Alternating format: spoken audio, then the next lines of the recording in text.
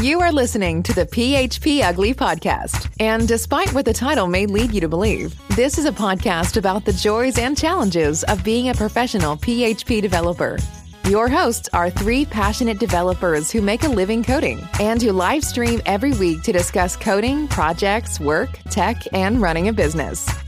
And now, here are your hosts, Eric Van Johnson, John Congdon, and Tom Rideout. You're listening to episode 270, PHP Ugly. Your one-stop shop for everything BOS related. So all your top BOS stories, this is where you want to be. What's BOS? See, BOS, got it? Yeah, I'm your host, Eric Van Johnson, and with me is John Congdon. Still trying to figure out BOS myself. And Tom Rideout. Birds of Song? I don't know. What is? Oh, you guys don't really know what BOS? No, really? BOS almost changed the entire course of Apple Computer. So BOS was an operating system that was being developed. BOS. BOS. Yeah. What do you think I was saying? The letter B, the letter O, the letter S. Yeah. Like a POS, but a BOS. B and BOS.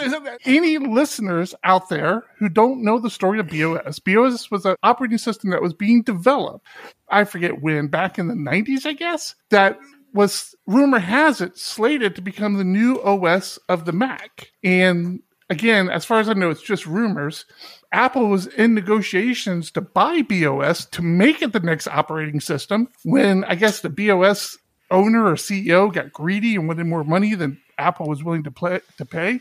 That's when they decided to pivot and go the next computer and get Steve Jobs to come back to Apple. And had that not happened, you could be running BOS on your Macs right now. And you wouldn't. And BOS, BEOS was those binaries. What am I saying differently? I'm saying BOS. You're saying BOS. Yeah. It's BOS. BOS. Don't be a dick. BOS.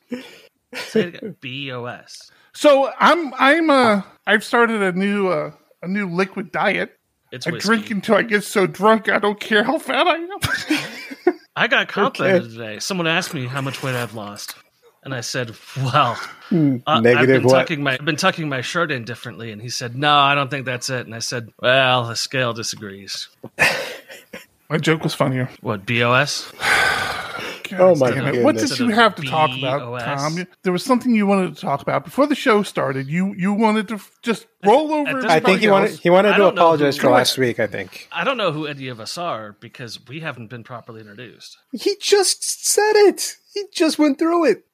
You really just don't pay any attention to the show at all. What do I you? meant to say is I owe some apologies. If you watch on the live stream, you will have noticed that there are some inconsistent coding. The intro video has this problem where it skips around. But Isn't it like a year old? this is my project for the weekend. The Ryzen 5 5600X. I am doing a full system upgrade on this here media management computer. Didn't you just get like a brand new video card last year and we're like all excited about it? That's my gaming Yeah. system. And that Didn't was we pay that was for that also video? that was also 3 years ago.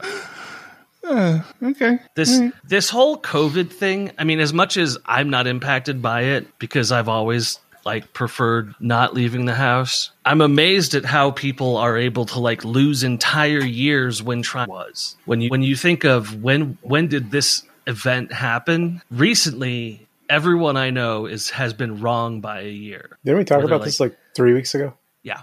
I was going to give a it year, to him a year just and, because. a year you and never 3 know. weeks ago, yeah. That's what I'm talking about. It's crazy. Yeah, I dropped about $500. I'm going to be. He's right. It was actually 2019 we did that. Yeah, it was. It was a couple years ago actually. Yeah. like three of them. No, it's real. No, weird. two. It's real weird. Dropped $500 because I got a bonus and nice upgrade. Technically, my gaming platform is getting a nice upgrade, and then my workstation is getting the leftover whatever works. Or you could just have one machine that does it all. Says the guy who has 12 cameras in his child's bedroom. You can't be too safe. You can't. I should mention I think the this number is podcast 10. is sponsored by our friends at Hook Relay. More on them later in the show. Just want to kind of cue that up, put it in the back of your head. Give you something to anticipate, something to look forward to. Eric, you say, what is Hook Relay? You're going to find out later on, but you have to listen to the whole show, and we'll get there. Or at least the first couple minutes. Yeah, you don't have to listen to the show. No, we would never do that to you. How's everybody doing? Good. Been a crazy week, and I got a question for you. Working on a big feature, and you have a ton of files in that feature branch. Do you try to break it up for reviewers, or do you just say, screw it, I'm going to open a PR of 75 plus files and let you deal with it? This is my answer on that.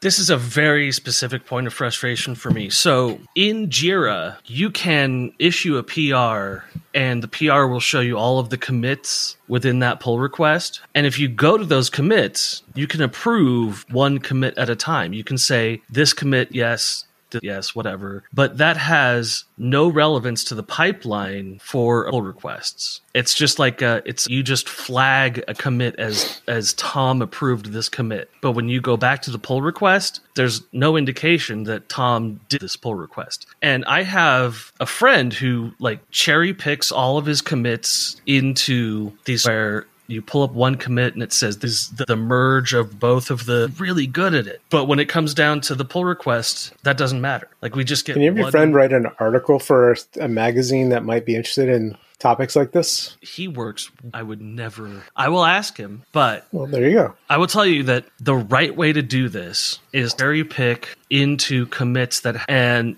I know I've said this a million times, but Mercurial did this really well. Mercurial, you could switch between branches without having to commit. In Git, when you switch branches, you have to commit. No, you don't. Yeah, you do. Well, you can stash.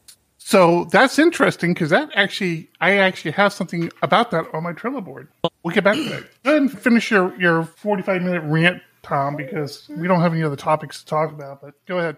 I ask because this happened to me this week, where I've been going down this rabbit hole, been building this feature that, I've already built pieces of it. And then as I'm doing end-to-end testing, I'm hitting rabbit hole after rabbit hole. I'm like, oh, I should change this. So it became a mixture of a major refactor, new code, a ton of tests. So when I looked at it, I realized it was 75 files. I freaked out and I'm like, well, let me open PRs with types of files. So I opened one pull request that had a bunch of commands, and I opened one PR that had a bunch of handlers. The problem with doing that is some of those pieces interact with each other. So right, then they have to be merged in a certain order.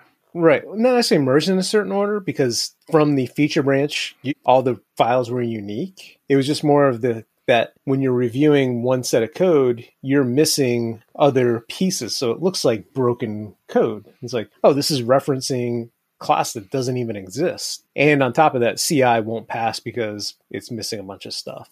But my goal was obviously make it easier on reviewers. You're reviewing, 10 files versus 75. But somewhere along the way, I got highly confused, and somebody tried bringing in all 6 or 7 PRs to do functional tests on it while waiting for code review. And it just blew up. It was like, nope, not going to work. Screw you. And it was frustrating. Part of it was I got feedback on one PR, made a bunch of changes to it, which affected 2 or 3 other PRs. So it was like, crap, now I got to remember to go do that when things are ready. It was just frustrating. Well, I just don't know how to segment that out well. My new PR methodology is I won't review something that doesn't pass, right? That's step 1. And that's our normal stance as well. Right. You don't assign it to somebody until it's past CI. So to at least prove that point. Step 2 for me is review the tests that were added to the PR. Mm-hmm. So first off, know what the intention of the ticket is. Second off, know what's being tested in the ticket. I go through the tests, and if there's something that I think is missing or is too oblique, not testing enough, then I say there's a test missing for this case. That I leave that comment in the PR. Once that's addressed, then I start looking at the code. So it's sort of the opposite of TDD. Well, it's not the opposite of TDD. It's TDD for PRs. But are you guys using something like Behat or doing some sort of behavioral testing, not just unit testing? No. And I think that's one place where user stories would benefit, right? You have a user story, so you can test the use cases from the user story. Our user stories are in the ticket. Right. That's what I mean, though. If you're doing... So step 1 is to review the ticket. Step 2 is to make sure that the tests match the user story. Right, but your tests are unit tests, are not user story tests. No, they're unit and functional. Okay, so you do have functional testing that is testing the business logic laid out in the user story. In Laravel, a unit test hits a class, like an instantiated route endpoint. Right. Okay, we're on the same place there. So there are functional testing the endpoint, but Laravel is very good very good and very bad. When you're doing functional testing with Laravel, the middleware gets skipped. So if you're developing a middleware to do something, then the Laravel functional testing is actually quite bad. So Ben Ramsey in Discord, and if you're interested in joining our Discord, go to discord.phpugly.com.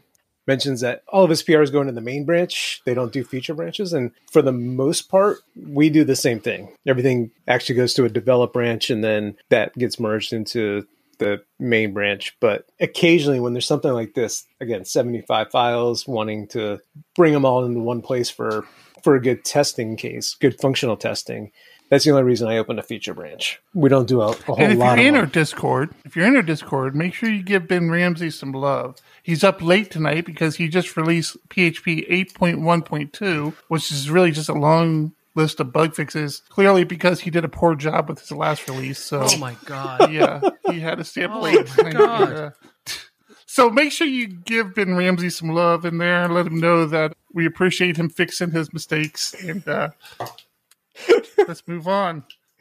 I'm actually really excited. I had a client reach out to me today and asked me to do some work on their code base, and they specifically wanted me to implement enums in their code base. I'm like, hey, that's like an 8.1 feature. He's like, yeah, I know. We're on 8.1. And I've got to tell you, one of the things I love the most, and it really only holds true with this one particular client because other clients think they're on the same level and they're not. This one particular client is really close. I mean, is basically a developer, and he's current with his skill set and really understands like what's going on in PHP, what's going on in Laravel, and knows, specific features that he wants and how they need to be implemented. So I was really excited to get the ticket. He's like, hey, I'm going to give you this ticket. I want you to implement enums on this code base. I'm like, cool. I wanted to do this. So I'm really excited.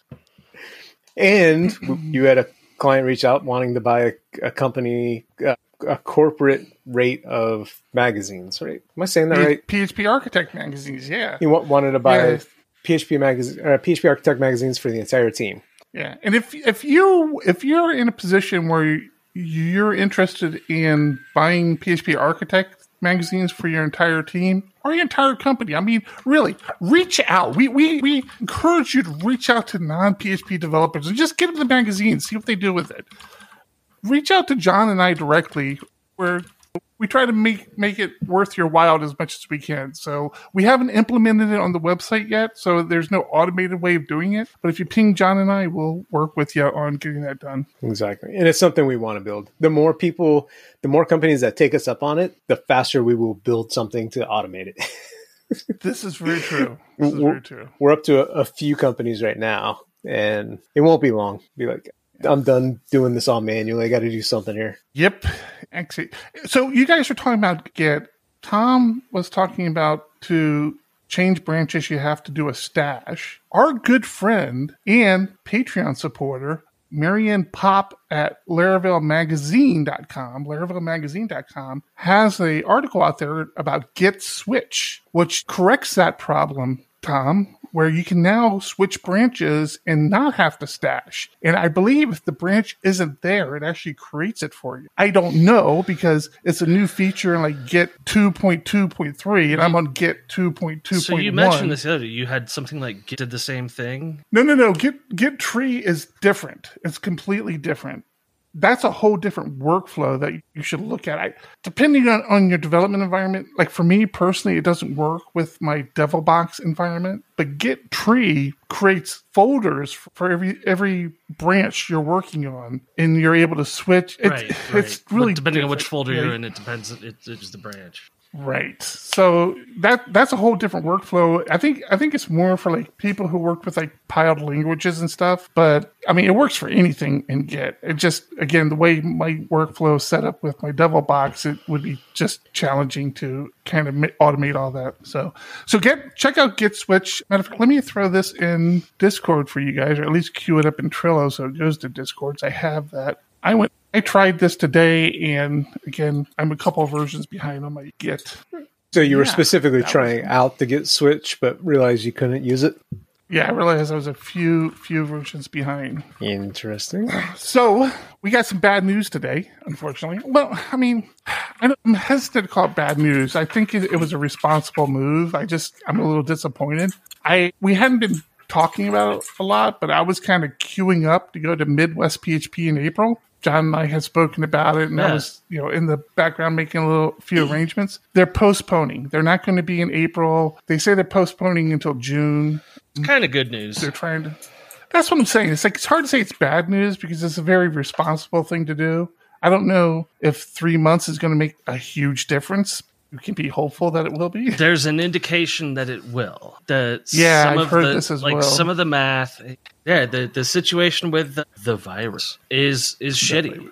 And what's crazy for me is how difficult it is to book a venue for an event like this. And I remember Wave PHP was vented on the venue. And the last day we were there was a quinceañera in the hallway while we were moving chairs out. And I wonder that was frustrating. Yes. But I wonder what this does to the venues. I don't care. I'm curious. Well, you've got to think you've got to be in the same position as they're probably just happy to have business right now. I would be surprised if they're having the issue of overlapping business. Well, but they're landlords, so fuck them. Not that that's been a point recently in the last couple of years, but landlords turn out not to be so great. Trying to double book things, just forcing you out on brighter news. If you're a fan of Laracon Online, they announced that they are going to kick off this year's Laracon Online on February 9th. And the big plot twist to that is it's going to be free. I was going to yell that over you just to... That's fine. Did you have it in your Trello board? Yeah. Hey, Eric, why don't we get all of our developers tickets to Laracon Online this year? Hey, you know what, John? You know what? I'm going to pay for it. You know what, Tom? I'll include you. Matter of fact, everybody in our Discord will get tickets to Con Online. You're welcome. I'm kind of excited about this, but why? I wonder. Well, there's some good talks. The first talk is actions are a dev's best friend. Actions is one of the things as far as how to dry up a code base.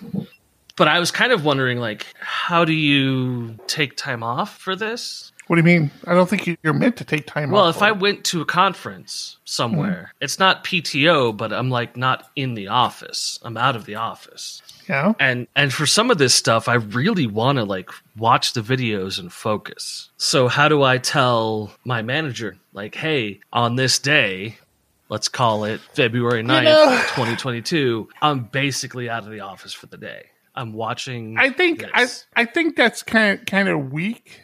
Seeing how it's a remote. Oh no, I don't disagree. I'm just saying, how do I explain it so it doesn't sound so weak? Well, I mean, you do that. You just say, hey, there's this conference I want to attend. It's online, so I can respond to questions through Slack or something if you need me to, but I'm not going to do any real work. All right, no. Joe Ferguson in Discord is calling it a professional development day. I think that's absolutely right. Yeah. How does someone get to our Discord? They even say, been through this, Tom. I really wish just once you pay a little bit more attention than when you're talking. But it's still what John mentioned earlier, discord.phpugly.com. But they even say specifically in this announcement, Tom, if you can't watch live, It's not a problem. Oh, no, but I want... All talks will be recorded and available online for viewing at your convenience. Yeah. No, I know. I was explicitly omitting that part. Well, that's the important part to admit when you're trying to slack off and take time off work. What the hell? Is it? Yeah, just a little bit. Speaking of Laravel, where's the Laravel 9 at? I thought it was supposed to come out in January. I'm excited about it because it's a pivotal. It's an important release because it forces everybody to PHP 8. You really porky. So I'm really antsy for the. Was it Porky Pig? No, it was Elmer Fudd. Oh yeah, you're right. It was Porky Pig. Yeah. Yeah, again with the fat jokes, Tom. I appreciate it. Now I have to drink. See, this is how that liquid diet works. Every time somebody calls you fat, you got to drink. That's the thing is, so we don't have a PHP Ugly drinking. Absolutely should. Speaking of which, our sponsor today. We'd like to thank our sponsor for this episode, HookRelay.dev. HookRelay.dev allows you to create powerful webhooks without having to create all of the groundwork yourself. Sure, the basics of sending webhooks are easy, but to add more powerful features takes time and effort. That's where HookRelay.dev saves the day. Have you ever tried sending data to third parties that have strict API limits? Do you handle those failures caused by those limits properly using traditional back-off algorithms? Stop worrying about third parties with flaky servers and let HookRelay.dev continue trying to reach them for you. Resending failed webhooks? Or just resending for testing is as simple as clicking a button. You can also be the recipient of webhooks. That's right, HookRelay.dev handles both inbound and outbound webhooks. HookRelay.dev can catch the request and then send them to your servers. And best of all, reporting. Writing code to track success failures, create reports, and more is already done with HookRelay.dev. Try HookRelay.dev's free tier today. Get 3 endpoints, 14-day retention, and 100 deliveries per day. Thank you, HookRelay, for sponsoring today's episode. Thank you, Hook Relay. So you didn't see was while that was playing, both of them bolted out and came back, and we were wondering if Tom paused it by mistake, and we're like, "Is this still running?" No, I posted. Yeah, no, I posted in Slack. Oh no, I didn't. Here, let me. It was totally over too. Yeah, no. Like we had a good 5-6 seconds of silence there. Thank you, Hook Relay. We appreciate your support, and now you know what Hook Relay is all about. You're welcome. Except it turns out after I recorded that, we found out, oh, look, there's this whole special URL you can go to where we actually get credit for it that we haven't put in there. So we still have to do that. We don't do that, do we? What do you mean? Of course you do that. You're right. I need to add that. I can add that. I can add that. No problem. I'll add that. Thanks for reminding me, John. Of course we do that, silly. So we have in our Discord, we have a little bot that lets you suggest titles for the episode, which I've been ignoring this episode because I get to talk about something that's good. Today we have a number of external API calls which cost us money every time we service.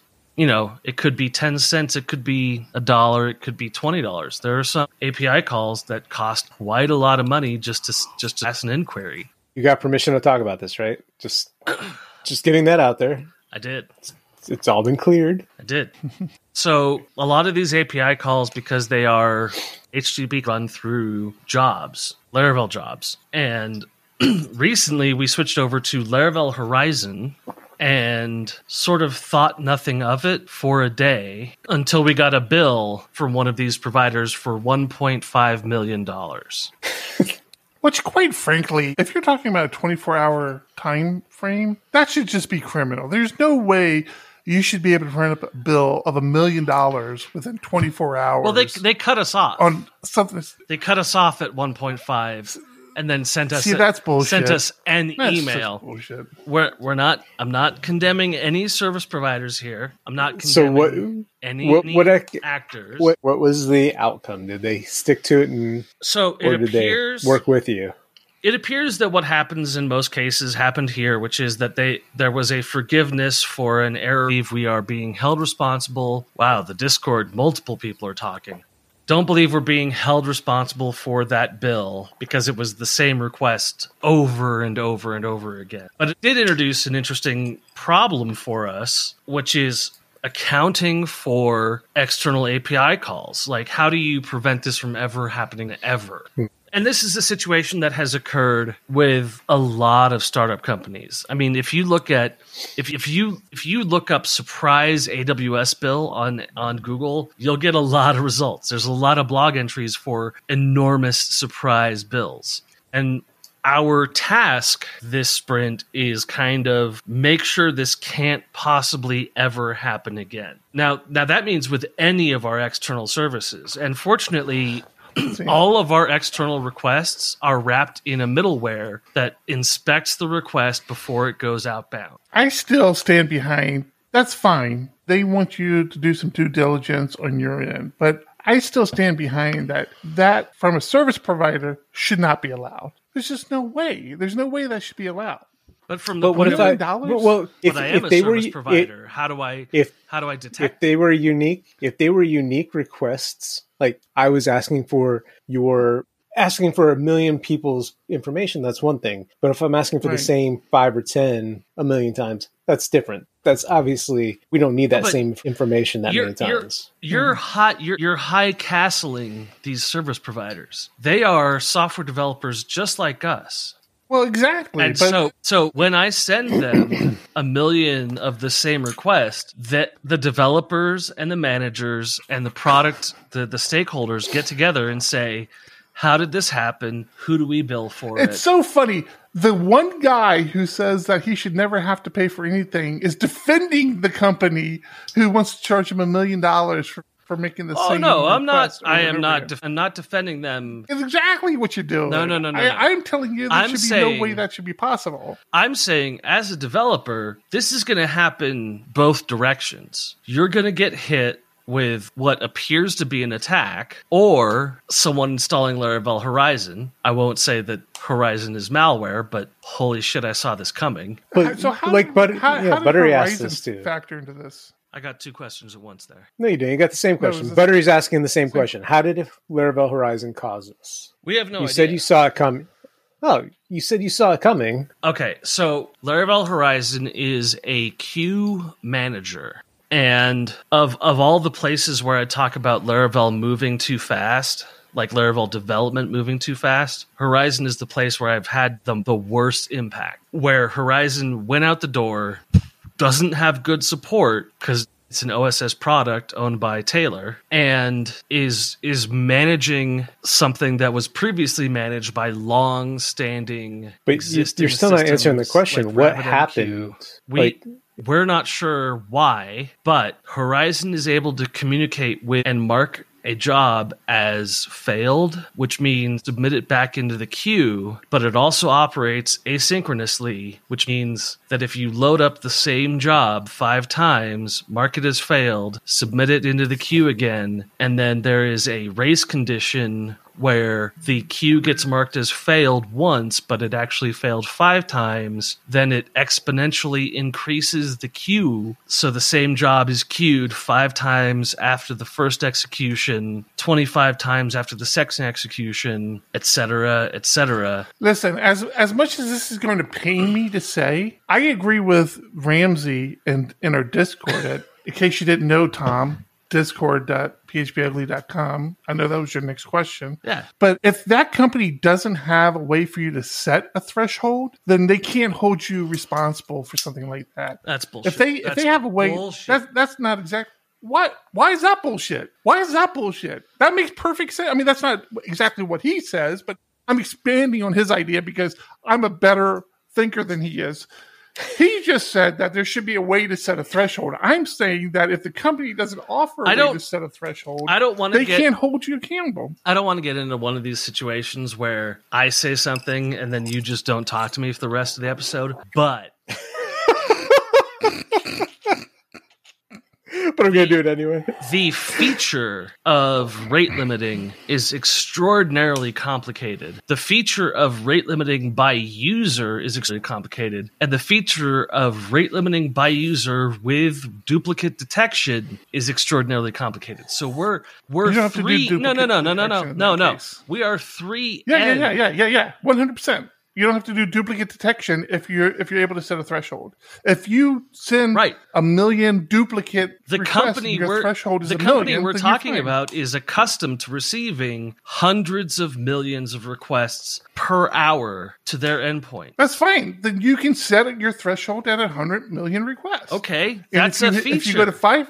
My point being that if they don't have that functionality within their software, they shouldn't hold a company responsible for sending duplicate requests a million times. Which they didn't. Yeah, but shit bricks until you found out that they decided to excuse you. They didn't have to excuse that. No, absolutely not. It could have gone to litigation, and we could have made the argument that they didn't set a threshold limit, or there was a configuration or the show. There's a configuration option that allowed you to set a threshold limit. And we didn't set the threshold limit. We estimated X growth, and they didn't stop us. Either way, we're getting. There was obviously a mistake. You're blaming. We're getting into a territory I Horizon. Said I wouldn't get into. Hang on. You're blaming Horizon, but the fact is, it's probably not Horizon's fault. I use Beanstalk. 100% Horizon's fault. Stop. Not necessarily. I use Beanstalk D as my queuing system.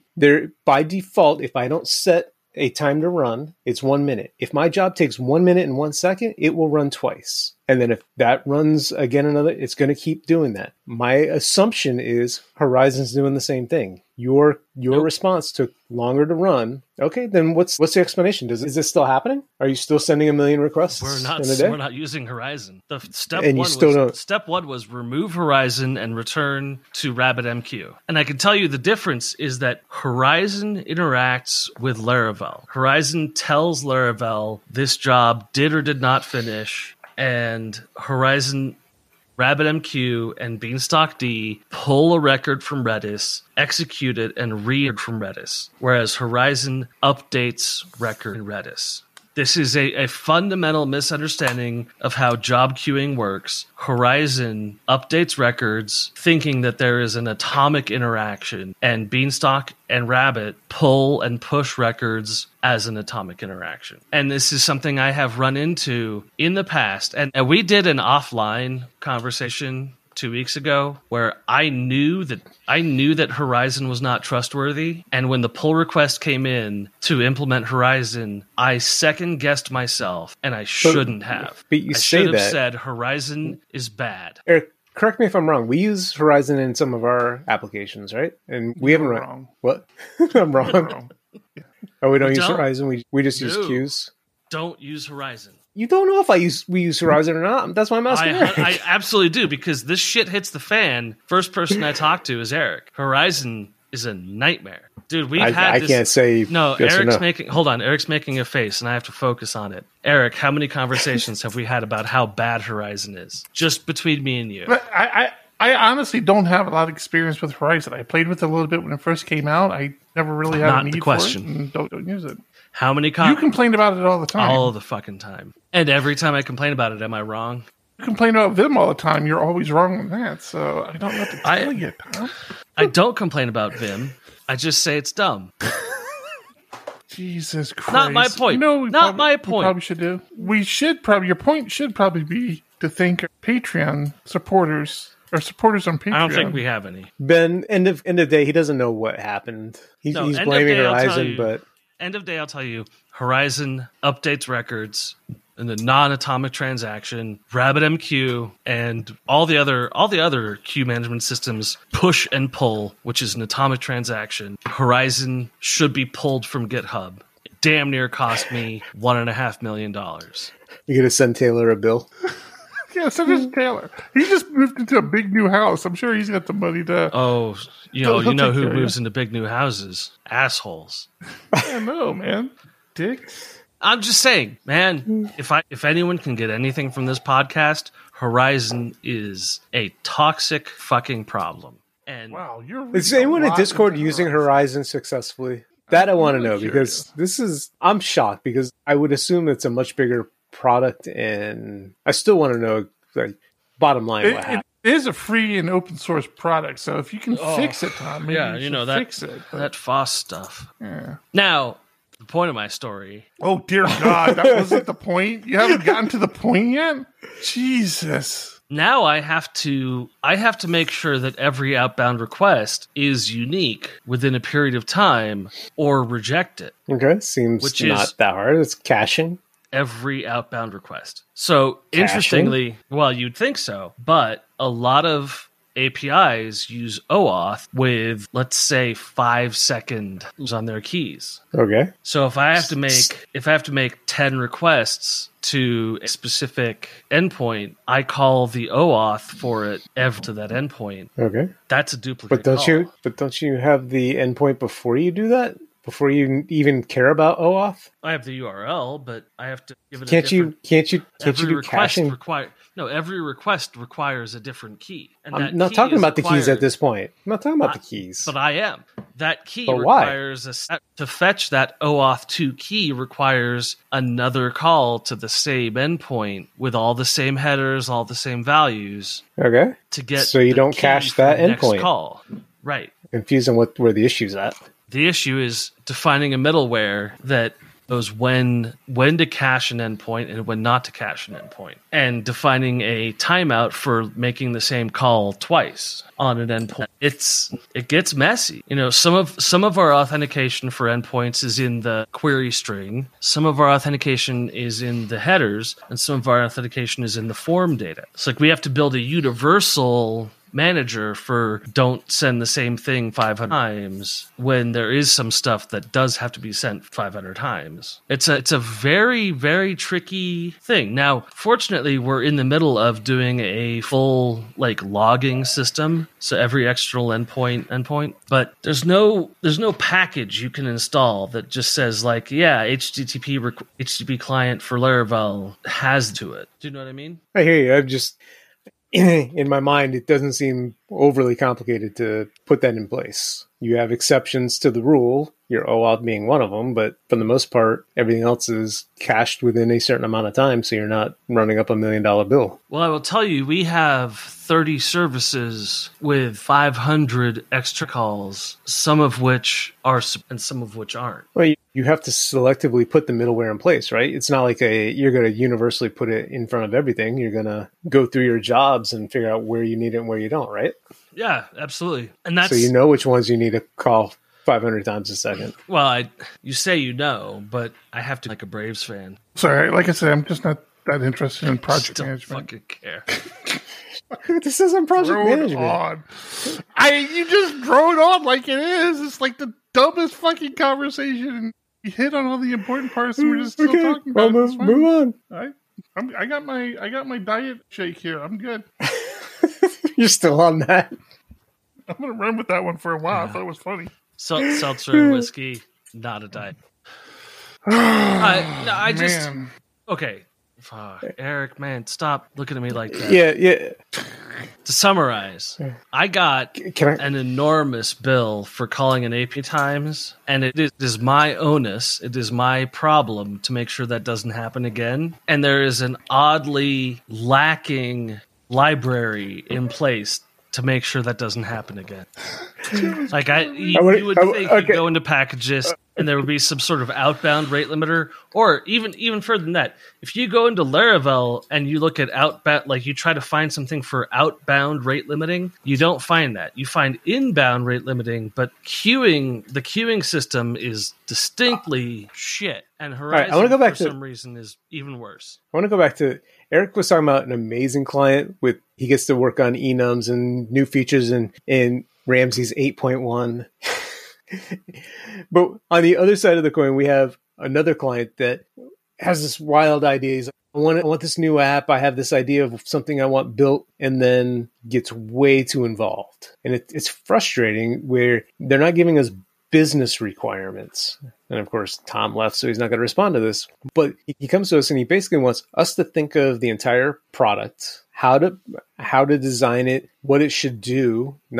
He's very vague. He's giving us 3 vague points. And then wants to get involved in the architecture. How is the code going to be architected? What database services are we going to use? And it's like, dude, what isn't how queries look like. This isn't how this works. We're the developers. Tell us your business rules. What's the use cases? Give us requirements. Let us figure that stuff out. And it's so frustrating. And we just can't get through to him. Every time we try to bring that point up, he's like, I've been burned on this too many times. I need to know, you've got enough information, and I need to know the architecture is going to handle all this. And it's like, handle what? You haven't told us what to handle yet. Yeah. I That's one of the things about running a development studio. You just deal with such a wide range of clients. And I mean, some are going to be difficult to work with. Some are going to be easy to work with. Like I said, some are going to know the technology inside and out, and some are not going to know it and willing to admit that. Which one is worse? The middle ground. Like, yeah, is the one who doesn't and thinks they do and wants to interject, the latest buzzwords that they heard recently. It's like, hey, yeah, I want to create this app, and it should have NFTs associated to it. I'm not sure NFTs really kind of factor into a reservation application. No, we can do NFTs. I'm sure of it. I read it on Reddit. The funny part is he's bringing up technology that we brought to him in other projects. And it's like, obviously it's technology we know about. We brought it to you. We're using it. We're going to use the right technology for the right use case. Give us the use cases and let us figure out if it's the proper fit. Yeah, it's tough. It's really tough. I mean, isn't that... It's a project management nightmare. You guys. Oh, you want to talk about project management? Do not. Isn't that your dynamic, What I do want to... For real. And this will sound like I'm being... What do they say? An asshole? Sure. But isn't that like I can see isn't that the dynamic between the two of you where someone is like, I want to talk these things, I want to be an asshole about things. You're like, hey, bring Eric on in. He can explain Good why cop, bad cop? Yeah. Oh no. But isn't it? Are you guys not good cop, bad cop with your business? Like with negotiating contracts? I think that John takes a much softer hand approach to clients. I'm a little bit more abrasive. I'm very much like, I know what I'm doing. Get out of my way. Just tell me how much you want to pay for it, and I'll tell you how much we can do for that. And John is very, well, let's talk to him. I guess the question is for John.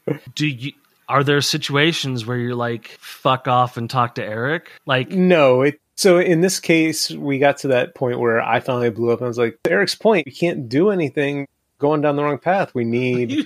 You just said to Eric's point. Just said to Eric's point. Right. He was right. So like, I give him credit when he's right.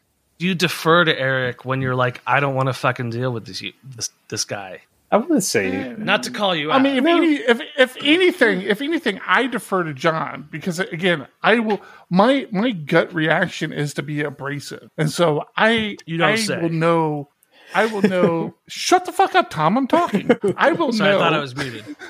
Sorry, I thought you were muted. When that's building up.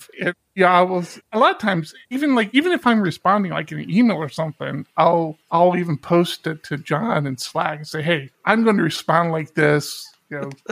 Give me some feedback if there's okay, but that goes both ways.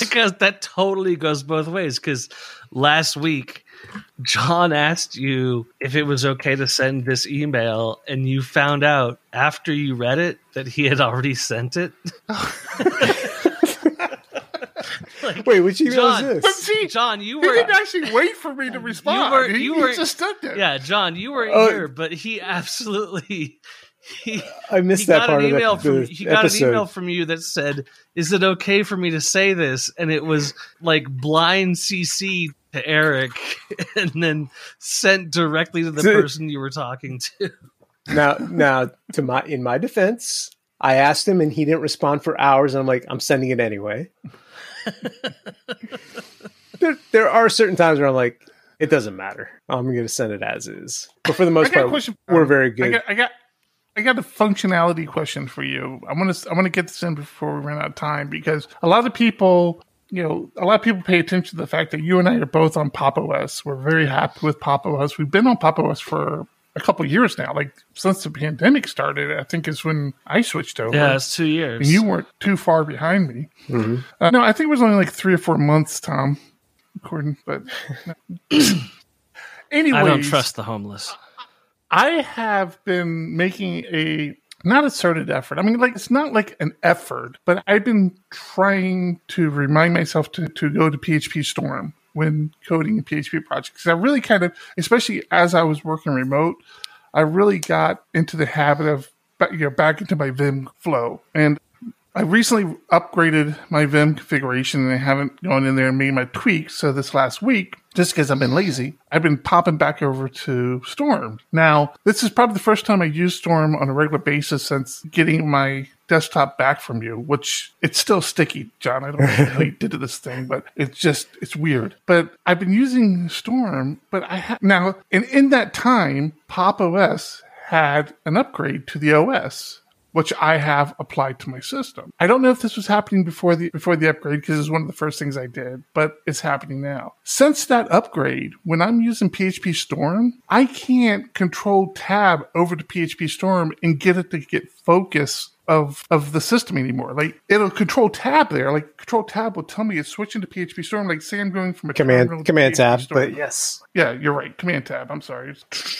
I'll command tab from the terminal to PHP Storm. PHP Storm will look like it has focus, and if I start typing, it's going into the terminal. Are you seeing this? Into the terminal? Whatever the last application was, like whatever I was... No. The keyboard focus... And honestly, it sounds like we need to do a screen share. If you don't know what I'm talking about right off the bat, then clearly you're not experienced. No, I use it all the time. I command tab over to PHP Storm, and I'm right where I need to be. I've got it. Ping me tomorrow, and we'll do a quick screen sharing. It's not only command tab. It's also like the mouse. If I take the mouse and I click into PHP Storm, it still won't take focus. I have to actually click the toolbar above PHP Storm for it to actually get focus. For me to start typing into it. It's the weirdest thing, and I'm happy to hear you're not having the problem because that means there's hope for me. I don't know why it's happening. I don't know if I have some sort of weird extension installed. It's tiling. Driving me crazy. Your tiling, that's the problem. It might be. I wouldn't put it past it. Matter of fact, I should turn off tiling and see if I still have the problem. If anybody's listening to this podcast, and if anybody's in Discord has experienced this, please let me know because it's driving me mad. But of course, in my head, much like Tom, I blame everybody else but myself. And I'm like, see, this is why I don't use PHP Storm. This sucks. And I didn't even, it just never occurred to me that it's probably not PHP Storm's fault. It's probably my fault somehow. And nobody else is having this problem. I'm sorry. Did I make that about you, Tom? I apologize. Well, I just think it's funny that a Vim expert can't figure out behavior. Bump. All right. I don't have the sound effects thing. Hey! You know what the people love? Doom and gloom. Have you guys been following the 5G problems lately? No. Well, it turns out... Around airports? Are we talking about that? Yeah. It turns out that the 5G companies, well, all the cell companies rolling out 5G, they bought the Class C geospace, but the sort of older altimeters and use that brought that space... So everyone's real pissed that America sold off that broadband space. Share it with anybody. So 5G rollout on the Class C broadband has been halted straight up because it makes plane crash, which, not great. Yeah, all I saw was that a bunch of big companies were trying to cancel their flights recently because of the whole 5G thing. Yeah, the Emirates, a bunch of French, Yeah. It's not great. And you know what? Thank you, John, for yet my story. Huh? I didn't mean that. What? I didn't yes and. I know and. The UK has rolled out its zero tolerance for end-to-end encryption program. I'm so confused on your yes anding. What were you talking about there? It's a improv technique. Okay. Thought you were along with me. The UK government does not want end-to-end encryption on any application, which is, for people who develop web applications, fucking annoying. Because what we do is... that was the case. That was the case with the U.S. government, too. They're trying to break encryption. Well, breaking encryption is one thing, because we could just encryption. But the UK government actually created noplacetohide.org.uk, which, if you read through the website, essentially says... that child pornography is the only reason for end-to-end encryption, and we have to end it now. We have to stop end-to-end encryption because of child pornography. It is one of the most disingenuous and counter personal privacy things that's ever existed. I mean, it's really horrifying to see a democratic government publishing this kind of stuff. But it's not passed, right? It's just something they're considering. Right, but to be fair, the people that opened the... passed. Yeah, but Like it, to it be doesn't fair, matter the how people that bad an that idea it is. the people that bring bills to the table don't always understand everything that's going on, and that's their one thing is child pornography. So they're grasping onto that, and they're trying to bring a bill forward that will stop that, not realizing the impact it has on everything. Well, and else. that's the thing is that my personal perspective is that whenever a government program comes up that says children, my immediate response now because my immediate response is, what about churches? Well, but children are being abused not just by the Catholic Church, but by like government entities trying to use them gain control. Okay, this took a weird turn. Hard turn, yeah. All right. So while you guys were talking about whatever you're talking about, wasn't paying attention, crashing planes or whatever, Discord was fixing my problem. You can take the Vim thing down. Don't take off your headphones. Where are you going? Oh my god! Now we see why we can't be monetized. So thanks to our Patreons for supporting us when we do things like that. Thanks, Patreon, because we have problems. So we have a problem getting monetized. Advertisers don't like us. You were right, Tom. Thanks, bud. So I've got to change this diet, man. It's just you're right, John. In Discord, you were partially right as well. It does appear to be tiling related, which is really sucks because that's how I manage my Windows now is tiling. See, I can't figure that out. I don't know what there is to figure out. It's pretty straightforward, but it took me a while to get used to it as well. It was suggested that I turn tiling, or I mark the PHP Storm application as an exception to tiling. That doesn't work. So if I turn tiling off, it works just fine. If I turn tiling on, even if I mark PHP Storm as an exception, it still doesn't work. And this is a known issue now. There's an open issue. Thanks again, Discord, for caring about me. There's an open issue in GitHub for this on Pop! OS. So hopefully this gets addressed because, I've been using tiling for years now and it hasn't been an issue. So this has to be something that's recently happened. So hopefully they fix it. Until then, I don't know. I may have to turn tiling off when I use PHP Storm, which is really going to suck. Ben asked, what is tiling? Because I can't get I kind of understand it, but I can't get it into my workflow. Yeah, so it took me a long time to understand it, appreciate it, and now I can't live without it. So all tiling does, I think it was originally designed for like laptops, but it works on desktops as well. It's just a window manager that make sure all your open windows are displayed on the screen. So it just tiles your windows so that everything is visible. Now, that sounds horrible, and in most tiling solutions, it would be horrible. Yeah. But Pop! OS has something called stacking. So when you can create stacks on top of tiling. So I have tiling, and then as I add windows, I can stack them so that they're one behind the other, but everything is still tiled out. So it really takes a while to get used to. It is a nightmare, Ramsey. It's not a nightmare. It's a nightmare. It feels that way when you. It's like Vim it's like non-Vim users trying to use Vim and talking about how terrible it is because they don't use it and they don't know how to use it. This is very much like that. It's challenging to get your head around initially, but once you start using it, it's hard not to use it. Like you can't quit. It's crazy. Once you're into Vim humor. No, I would kill for a good default tiling solution. I have two ultra wides, and the way that I manage my windows is it's like a guy who grew up on a console. I need something to fix my. Everything is stacked on. There's a whole lot of tiling people in Discord right now, so I expect a PHP Architect article very soon about the benefits and how to use it properly. From one of you. YouTube video in Discord. Yeah, that YouTube video that just posted to Discord is about Pop! OS tiling. I don't know if they talk about stacking. Stacking is really kind of goes hand in hand with the tiling. Like, I don't think I could do it without stacking, but yeah, check it out. Well, I posted a picture on Discord of my current, and it's like, I need help because this is awful.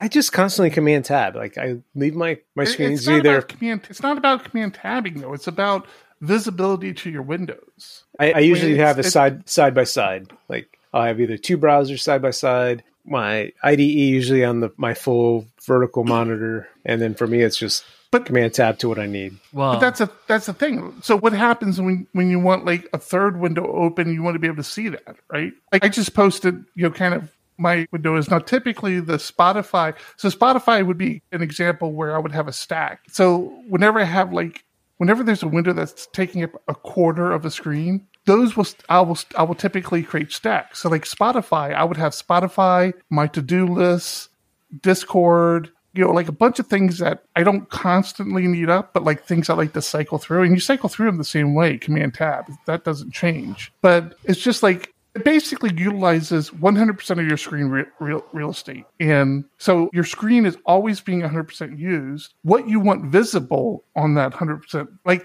I could have it 100% used and have that whole screen be a stack if I wanted to. But it's just about utilization of your screen space. There's the entire real estate is used. Not to bring things back to, programming, but I actually had a meeting this week where the terminology, it got so confused, where people were talking about stacks and tiles and tabs, and that I said, we have to stop this whole meeting. Someone has to pull up a picture and put names on all of these things. And what you're looking at, you posted a screenshot of a stack? I posted a screenshot of tiling. There's no stacks there because I just turned off tiling. So this is what I'm saying, is that these kinds of conversations are really great if everyone is on the same page, but the terminology of a stack versus a tile is a component.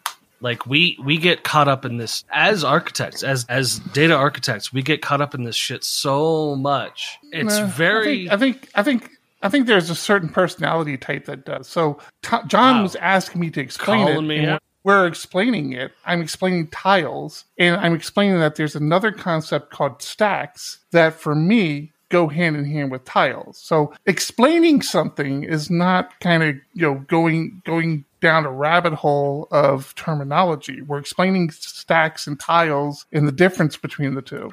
But isn't terminology like the global thing? If you skip. So anyways, back to the high level. If you're curious why you use tiles will utilize 100% of your screen real estate for you automatically. So if you launch two apps, it'll launch two apps side by side. If you want only one app on your window at a time, you would stack those two. So that's problem. I turn it on and it's got like teeny tiny little squares all over the place. I'm like, that doesn't work. That's the problem.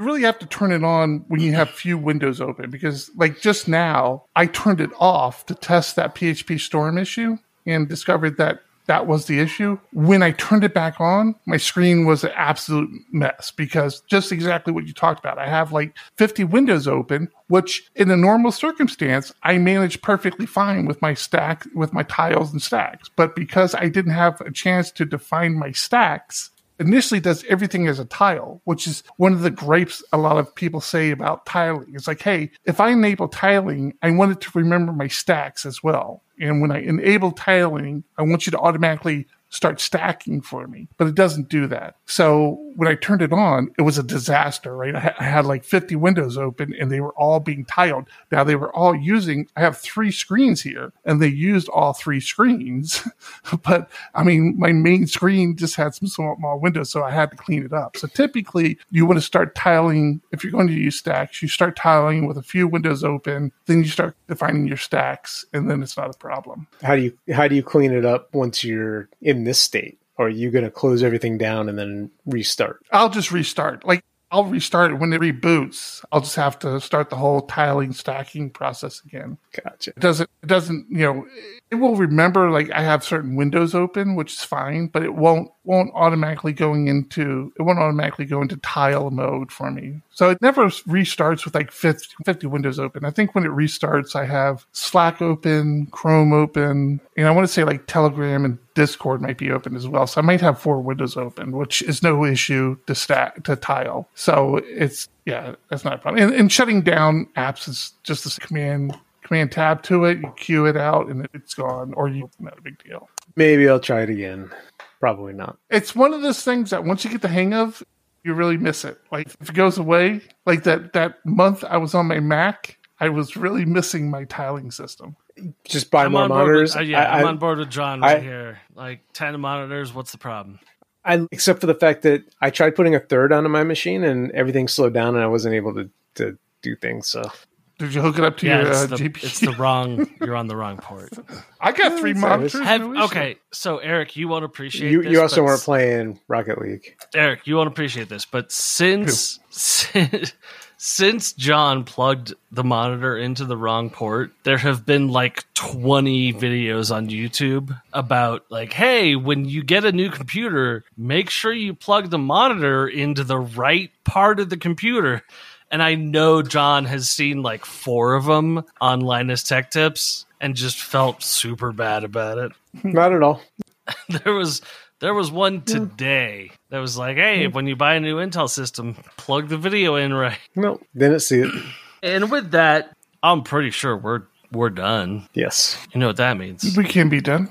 We get to Harry Mack dance. Oh, all right, Eric, close us out. Let's end the show first. Do your thing. All right. Thank you for listening to episode 270 PHP Ugly. We appreciate you, and we thank you for being a part of the show, our people in Discord. I'm Eric. I'm John. Tom. Keep it ugly. 1, 2, 1, 2, coming off the top, y'all know how we do. Listen, I'ma drop a freestyle you can cherish. I'ma send a shout out to the host named Eric.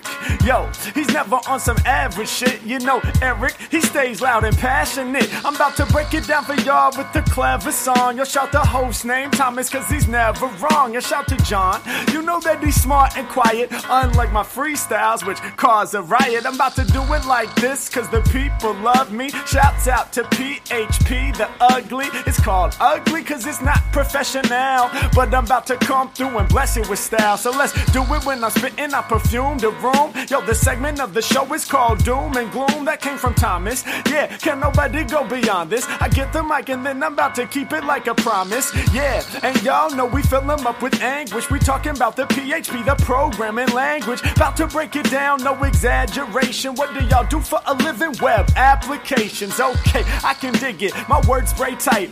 They getting together on the Thursday nights. Yeah, when it comes to rhyming, you can call me the new dude. I spew true lyrics while y'all broadcast on YouTube. So let's get it, you know my lyrics are major.